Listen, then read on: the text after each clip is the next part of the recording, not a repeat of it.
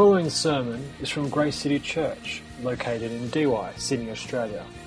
If you'd like to know more about us, head to gracecitychurch.net.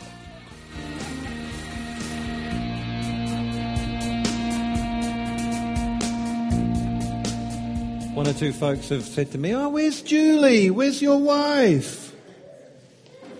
But just to say, it's a policy decision to leave her at home. I don't take her anywhere with me because she never changes. She looks as young as ever. And if you last year went to the UK and went to a conference over there, so many old friends, and I was so tired of the conversation. They went, "Oh, Julie, you haven't changed. You look so young. Hi, Pete." So I said, enough. This is not going to happen anymore. No, she will come over next time I come. I mean, she would love to come, and I'd love to bring her over. She knows so many of you here as well. So, yeah, just to explain that little one. But listen, let's go to this next little... Oh, there I am there. Presents. There we go. Right there. Session 2. Fantastic. Just so good being with you. So enjoy it. Amazing how God just links hearts. We're a family of churches, and you know it's so easy to come amongst you, and it is like being amongst our own folks, and that's something that God does. You know, this is what it is to be a family, and that's across the nations as well. Whether it's in Cambodia or Japan or other places where we could think of. There's where we are. Philippines, and obviously there's Perth, and there are churches in New Zealand. But look, we're family, and we so appreciate coming in and think, "Oh, this is family." It's something that God does, and we really treasure it. But fundamentally, as I was wanting to get across, is that we are a people of the presence. Presence is everything. And I love the songs earlier on this morning. Even in ordinary day-to-day life, presence is important. And I particularly like Gordon Fee. And is it going to work? Oh, put it on again, Pete. There we go. This is Gordon Fee. He simply makes the point that nothing else can take the place of presence. Not telephone calls, not mementos, nothing. Ask the person who has lost a lifelong mate what they miss the most. And I know when my mum lost my dad, photos weren't enough, It was presence that she missed. And I think that's true. And what makes shared life, games, walks, concerts, outings, and a myriad of other things so pleasurable? It's presence. And that is so true. Several months ago, I was just mentioning Julie earlier. Julie was going back to the UK for a month to see her folks. And so I was driving her to the airport, and we were feeling a bit glum, really, because she's going to be off for a month. And so I'm driving away, and then said goodbye. It was all pretty hard. And then as I was driving away from the airport, a schoolboy thought just went into my head. And the thought and the word was freedom.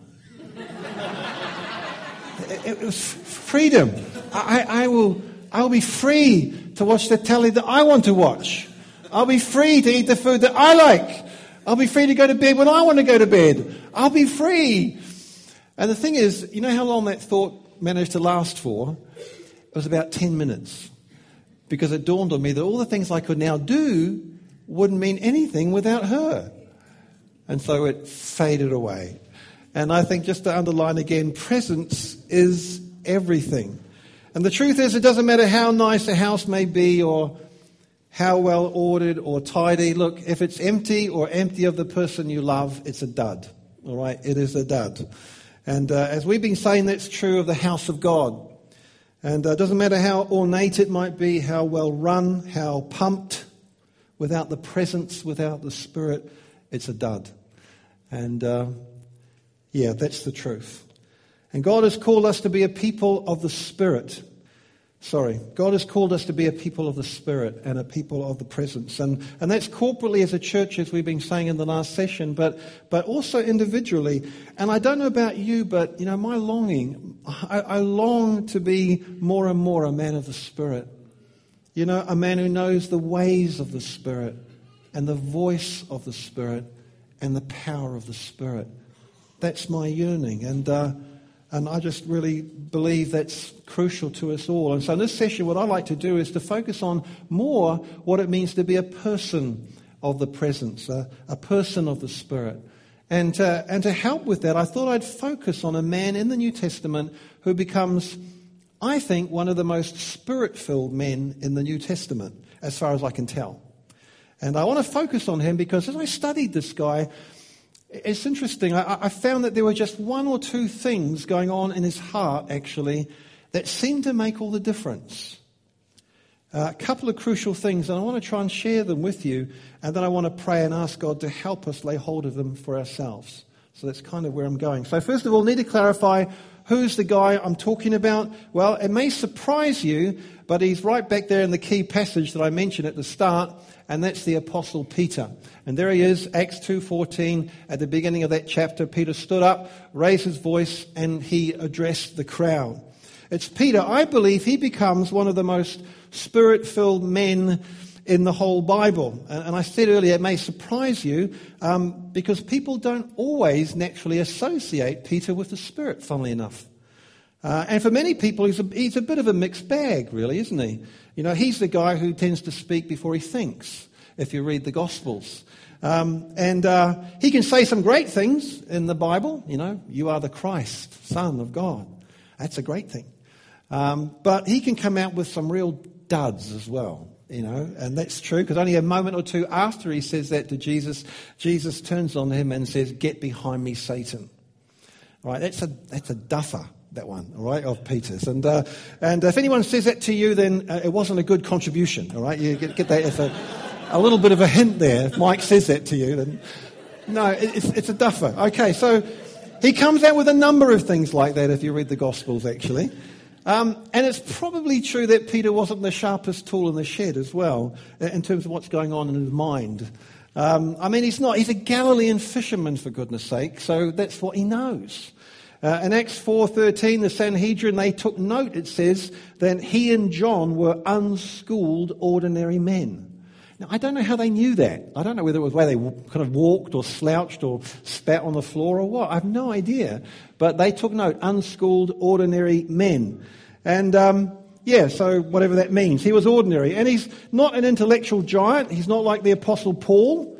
In fact, I love it in 2 Peter when he says about the writings of Paul, he says, his epistles, he said about Paul, contain some things that are hard to understand. And I wonder whether he's saying, I don't know what he means either. I don't know. I suspect not. But, you know, he's not up there with Paul, is he? He's not quite so sharp. And doesn't that give you hope? You know, I find that gives me hope. And actually, there are some times, aren't there, when he gets things very wrong. And when Paul writes to the Galatians, he says, look, he had to really call Peter out and tell him off publicly. All right? So in many ways, he's not the most impressive guy around. And yet the encouraging thing is none of this stops him from being one of the most Spirit-filled people of the New Testament. It doesn't stop him and it doesn't stop us. All right? I mean, there are so many other things that suggest he's full of the Spirit. So, of course, in Acts chapter 2, when the Spirit comes, who stands up full of the Spirit to explain what's going on? Well, that's Peter. In Acts 3, who's moving in healing power so that the lame guy stands up healed? Well, that will be Peter. In Acts 9, he's raising the dead back to life. In Acts 5, verse 15, even Peter's shadow seems to be full of the Spirit because people are laying sick people in his shadow and they are healed. That's not bad. That's a good thing. In Acts 8, Peter goes up to Samaria and he and John, they baptize the whole town in the Spirit. That's good going.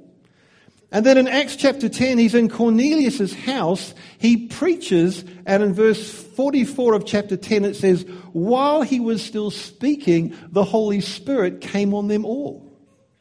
That's wonderful. I love that. That's tremendous. He carries the presence of God with him to a remarkable degree. And the long and short of it is this. I'd love Peter to be in our church in Wellington. In fact, I'd like to be that guy. I would like to be that guy. And just to say this as well, look, That's not impossible. I just want to put that out there this morning. Church history is full of Peters, actually. Girls and guys, and this is what I love about the grace of God. Girls and guys who have broken through in the Spirit, and they've changed their communities around them as a result. And there are many Peters out there today as well. In fact, I was reading a book on the revivals of the past, which I love reading about revivals, and I came across this guy here, Jonathan Edwards. Some of you will know about him. But fundamentally, he was a pastor, actually, a local pastor in the 1730s in America, in the kind of northeast, the kind of New England area. And he's an amazing guy, really, because he was used by God to really pour the Spirit out across his whole community, which is amazing because he wasn't an amazing speaker. He was actually known to be quite dull. Gives us all great hope, you know. He was monotone and read from a book. But he would preach and the Spirit would come. And in fact, the statistics are amazing. Out of an estimated population of 250,000 in the New England area where he was ministering in the 1730s, they reckon that 50,000 were added to the church in what was going on there, the outpouring of the Spirit.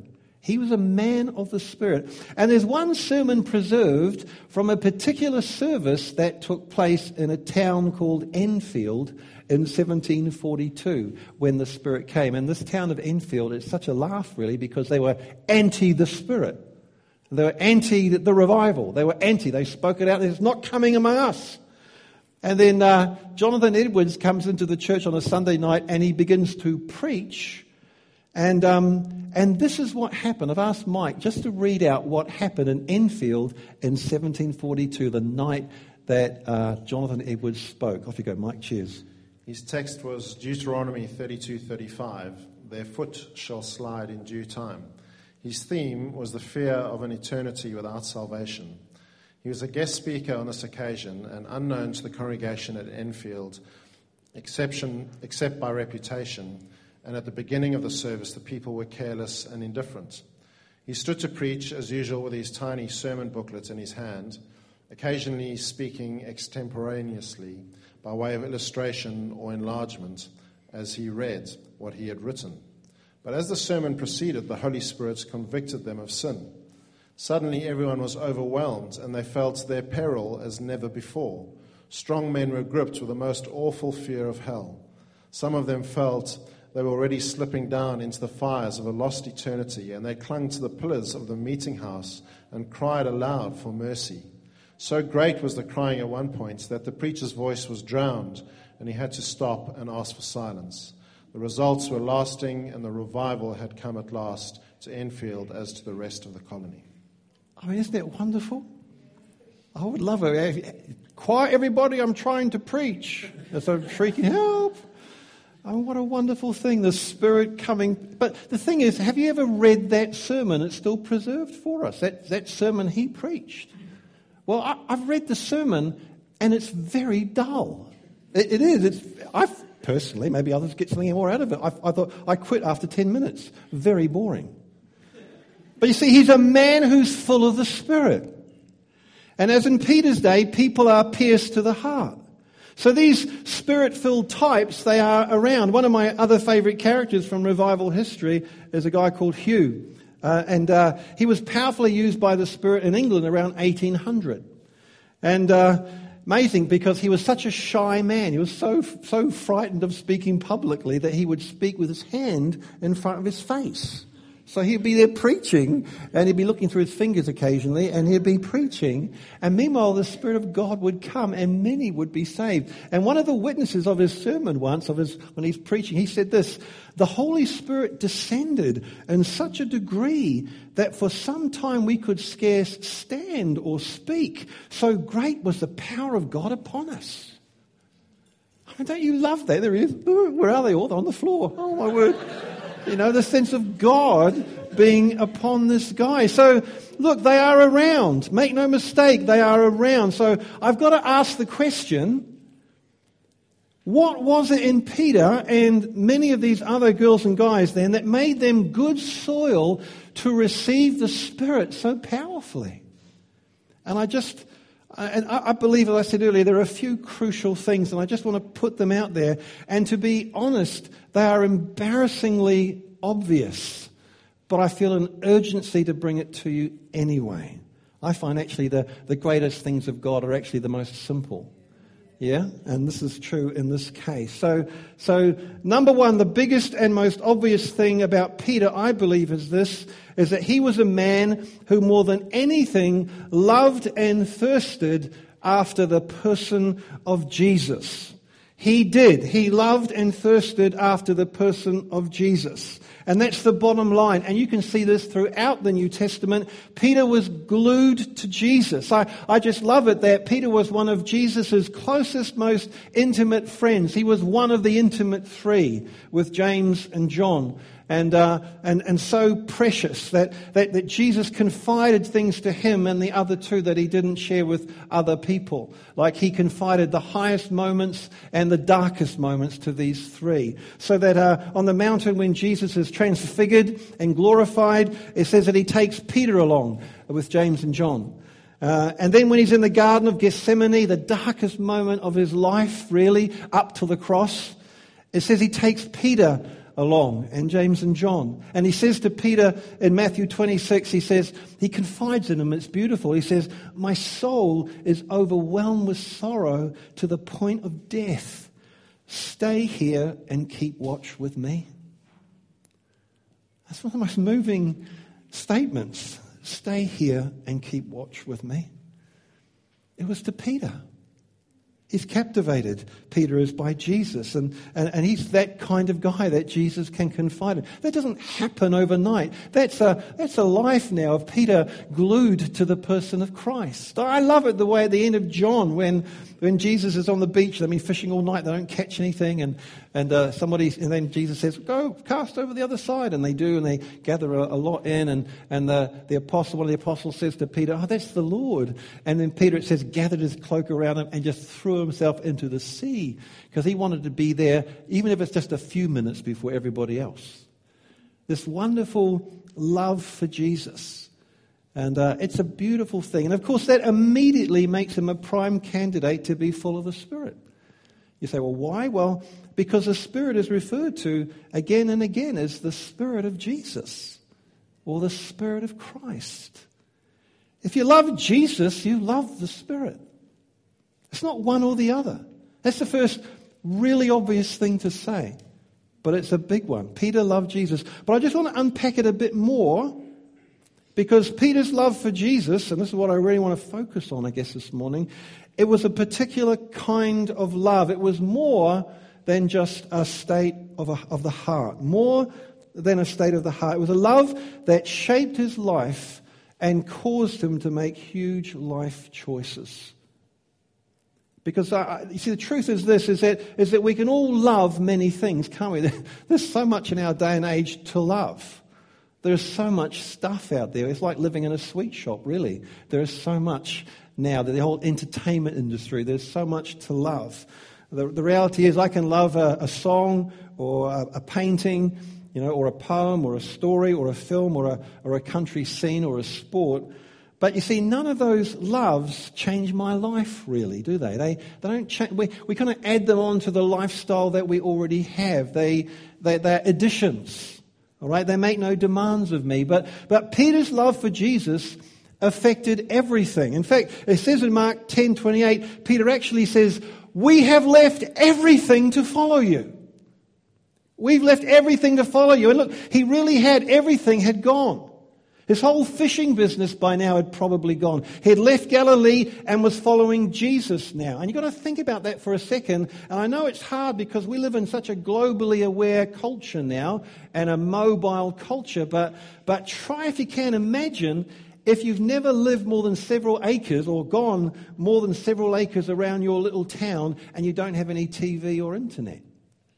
You're a fisherman in a village in Galilee. It's all you've ever grown up with. And look, in one sense, that sounds really dull and familiar and boring, but it's secure. It's secure for Peter. It's a way of life handed down from Peter's dad and his granddad and his great-granddad. It's all he's ever known. And so for Peter, it's all gone. He's left it for Jesus. And all the little dreams and hopes that get attached to that little life are gone too. You know, all the hopes he'd been hiding in his heart. You know, one day we can save up for a bigger boat. You know, or one day we can maybe afford that bigger house down the street. You know, or one day our kids will be big enough to take on the business. Or one day I can sit back and enjoy my grandkids. It's all gone. It's gone. We've left everything to follow you. So Jesus is not just another love that Peter's adding on to his old lifestyle. No, his old life is gone. It's just Jesus now. And in fact, to me, it's almost like this. It's like Peter steps out of his own little world, little kind of world system he's only ever known. He steps out of that, shuts the door, and the new world, a whole new world opens up before him. It's a world that's centered and focused on Jesus. He shut the door on one little world, he stepped into this big world, and it's focused on Jesus. And his little world is blown apart. And it's clear it's a choice that Peter makes out of his love for Jesus. Doesn't have to, but he chooses to. And his life is never the same again. His little world is blown apart. And guys, I just think we need to hear this, because actually we're not as far off as we think from Peter and the little world that he had, actually. In fact, some would argue that we're often more locked into our own, the worlds, the little worlds, than he was back in his day.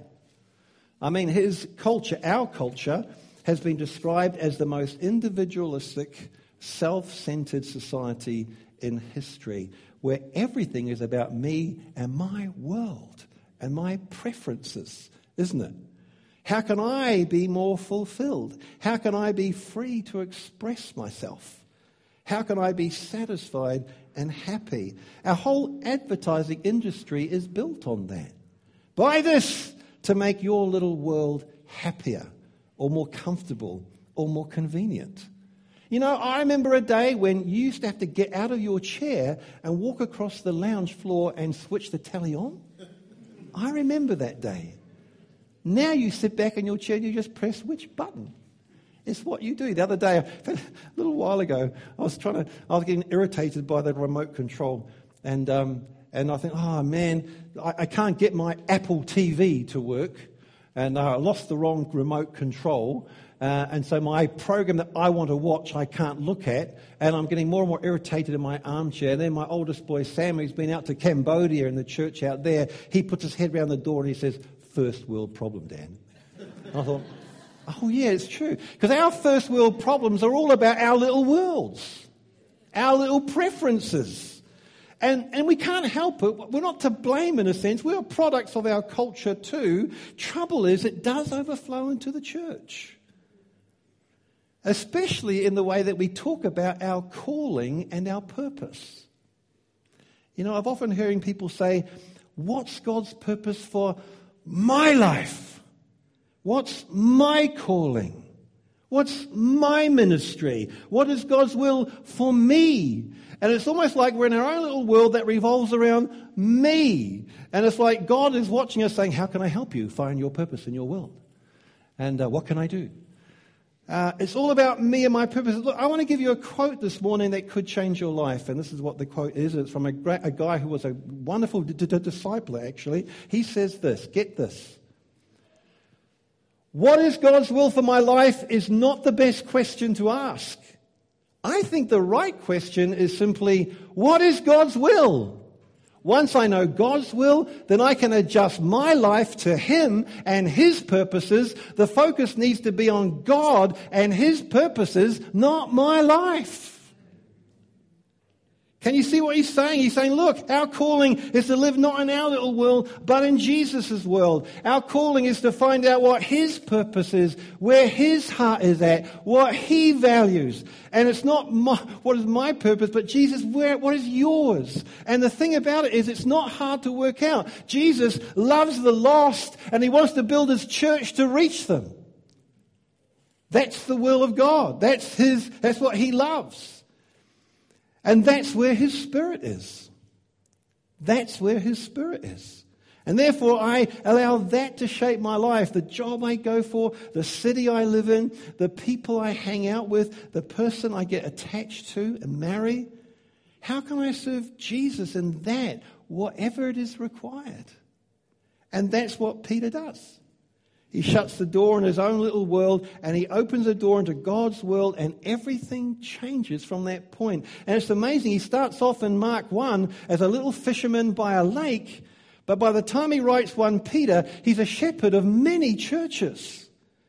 He's affecting the lives of thousands of people. He's based back in Rome by then. He's writing the Word of God. He's a man repeatedly, it says, full of the Spirit and tied into God's great plan. And you think, what a journey from being a little fisherman to that. Folks, I just want to put this out there. God is calling us to that kind of journey. God had grown Peter and brought him into the heart of the world of the Spirit. You want to be full of the Spirit? Then let's go where the Spirit is. Reaching the lost, building the church that it might reach the lost. That's where the Spirit is. Peter's life was turned upside down. He was never the same again. And actually, I believe God wants to speak that over some people today, this morning. It's like God saying, for too long you've been in your little world. Now I know you go to church and you go to Connect Group and you'll help when you're asked to. You'll volunteer. But you know you're in your world. It still revolves around you and your preferences and your dreams and your fishing boat and this or that, this small thing. I believe that God would say it's time to leave it behind, because you've also noticed this. It's a bit dry and a little bit aimless life at the moment.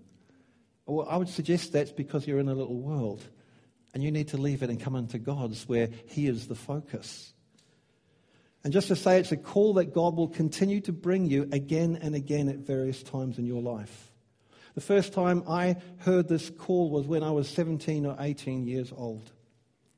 It was only a few years after I got saved, and I remember I was in a little church of about 40 people in Wellington. And I was the guy who would come to church and put the chairs out, and I would never say a word to anyone. And the reason I never said a word to anyone was because I couldn't. I couldn't speak. It was terrible. I had a stutter that was so bad, I couldn't say anything. And it got to the point where people didn't even say hello to me because they agonized that I would have to try and reply. Or, how are you, Pete? Oh, don't worry. It's like, that's how bad it was. I was the silent guy in church. I put the chairs out and I'd just go home again. That was my life. Until one day, a prophet visited us, and he got me up to stand in front of the church. He put his hand on my head and said, "You will preach, you will speak, you will share the word of God to many people." And I remember standing there going, they must all be laughing, in the church, because I thought, that is so unbelievable. And I still remember, but you know what? But I held it in my heart. I thought, oh, God, you can do miracles. Who knows? But I kept it hidden there until a year or two later, the challenge finally came, would I step out in it? And I remember it very clearly because it was agony, where there was an inter-church outreach in the town I was in at the time. And, oh man, I remember this. And the pastor of our church said, Pete, you're the preacher. Because I couldn't really reply properly, he thought I agreed. I would go, and the idea was that there would be a song, and then I would get up and preach in front of these hundreds of people. And I still remember the day so vivid, because there we were. I was terrified, didn't sleep the night before. I didn't know what I was going to do. And then the song started, all these people, and I ran away. I remember I ran. I just ran. I was off. Afterwards, someone said to me, "Oh, we saw you running away. It was like you're going to get a word from God." And I thought, no, I was just running. I was off. And I ran. I remember running across the car park away from this crowd. And I still remember slowing down and stopping and thinking, I can't run. I can't run. God is calling me. I need to turn. And I remember walking back very slowly. And the song ended. They gave me the mic. I stood up. And I preached a blistering sermon. You should have been there. It was amazing. There was one of the time the Spirit of God moved and people were just encountering God. It was like, and I was more mystified than anybody. It was like God had said, time to leave your little world, time to come into mine. Are you up for it? Are you courageous enough? Will you be bold enough? And for me, it was that kind of choice. And you know what? It's never stopped. The call comes back again and again. Because then God made it my job to speak in front of people. I thought, what kind of joke of heaven is that? And so every Saturday night, I used to be terrified. Oh, I'm going to preach in the morning. And why is this my job? It was a shocker. It was my life. You know, I still don't know how it's going to go. Mike said, you're going to be ready to preach. I thought, well, I don't know. We'll just see. It's having to trust in the grace of God every step of the way. I've got to trust Him for the end of the sentence. It is how it is. But I do thank God for the ways that God has done things as we've bumbled along. But the point is, it's about putting aside something where you were comfortable, it was your little place, it was your little space, you were satisfied enough, to walking into the world that is around Jesus and His mission. And look what Jesus can do if you step into that, because that's where the Spirit is. Amen? That's where the Spirit is. I just believe that God is provoking one or two of you here this morning, and He's saying it's time for you to leave your little world, because I have something, I want you to step up now. And it's out of your comfort zone, but it's where my Spirit is. You want to be full of the Spirit? Come this way. Because it's about me and my purposes, not yours.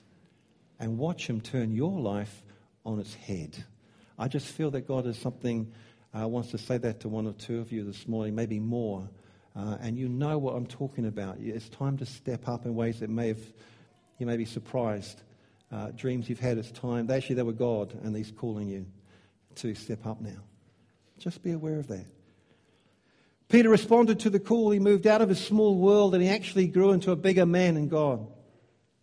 And this turns me to my second point about Peter, because in a way it's a result of the first, and it's really this, that Peter grows into what I can only call this. He grows into apostolic breadth. Apostolic breadth. It's the only phrase I can use. What do I mean by that? I guess I mean this. He grows on the inside to become the kind of person whom God can trust with huge scale works of the Holy Spirit.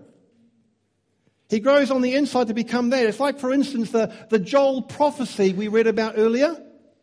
The Joel prophecy, we won't bother reading through it again, but it's a glorious prophecy. In fact, can we? Just can we? You can read it now.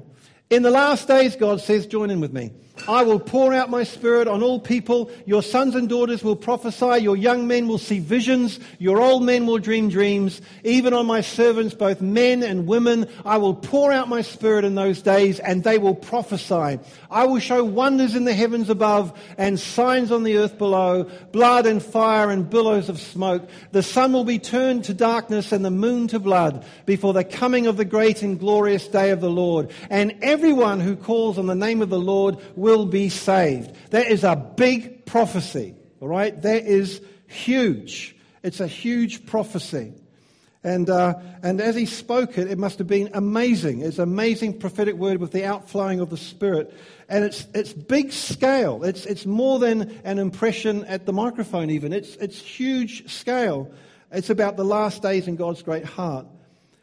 But have you ever wondered how Peter came to read out that passage from the Old Testament? Ever wondered about that? Why that passage? I mean, was it just something that Peter got to in the kind of Bible plan that he was working through, up to Joel 2 today? All right then. Or was it simply that he put his finger in his Old Testament and picked the first random verses that he came across? Or was it that an angel came down from heaven and whispered into his ear, Joel 2, Peter, Joel 2, or Joel? Well, you know what? Maybe. Yeah, maybe that's what happened. But I don't think so. I don't think so, because that's not how prophecy tends to come, does it?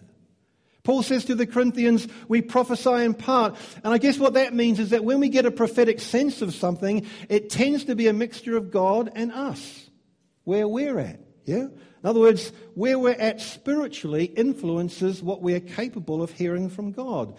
Does that make sense? I guess it's a bit like this. If you bring a 5-year-old from the kids' work in the other room and bring that child into this session, probably he won't take in that much. And we wouldn't expect him to because he's just not big enough. All right? It's just not where he's at. He's not capable because his world is smaller. His interest isn't there. He'd rather watch Thomas the Tank Engine than listen to me. If anybody else feels that way, then please just quietly make your way. Don't all go. The point is, he's just not in a position to hear what's going on. In the same way, so much of what we can hear from God is restricted to where we're at, actually. And as I look at Peter, who's left his little world behind, his focus is on Jesus now. He's in his world now. He's in a position to hear when the big picture prophecy comes. His antennas are up. He has a bigger breadth of heart. He can hear this. He's plugged into what the Spirit is saying. He can take it in. And I'll be honest with you, I want to be like that more and more. Don't you? Because God is speaking all the time about His great plans for His church and the kingdom and the world. But often the problem is we're just not in a place to hear it. We're too preoccupied with things in our little world. I mean, sometimes I thought, Pete, stop watching Thomas the Tank Engine and hear God. I've been too preoccupied at sometimes in my own life. You know, how am I feeling? Do I feel valued? Am I comfortable? Am I happy? Why aren't I happy? Folks, God wants to broaden our hearts, fill us with His Spirit, fulfill His great purposes. I was at a lunch just a couple of days ago. There was 20 of us, ministers, pastors. I'd never met them before. 5 of them were from Sydney, from Hillsong, and they were hosting this lunch. And I found myself chatting with one particular guy, a very ordinary-looking guy, just very understated, just chit-chat as you do, didn't know him. And he was hosting the event, so there came a moment where he just said, let's all just sit around the table. So we sat around the table, and as he spoke, he began to share about what God was doing in the nations and His own church. And as he talked, suddenly I thought, who is this guy? There is something about him. And what really impressed me was his breadth of heart, his big vision of God and what God could do in the nations. I thought, this is a man of the Spirit, actually. He was a man of the Spirit. And it wasn't until later on that I found out who he was. He's a guy called, I don't know whether you've heard of him, John Arbel. Anybody heard of him? Okay, some of you have. He's the lead pastor of Hillsong Australia. Well, I didn't know that. Oh, really? He oversees 52 services every Sunday. And I'm so glad he didn't ask me how many I oversaw on a Sunday. Well, 1. But I just wasn't so aware of his breadth of heart. I can remember thinking, what apostolic breadth of heart. And by stepping into Jesus' world, by giving himself to the will of God, Peter grew an apostolic breadth. And so he could plug straight into the Joel prophecy. And now, while it's true we may not all be apostles, look, we are called to be an apostolic people. Yes? A people plugged into the fact that God is calling us to be more than what we are because His world is bigger.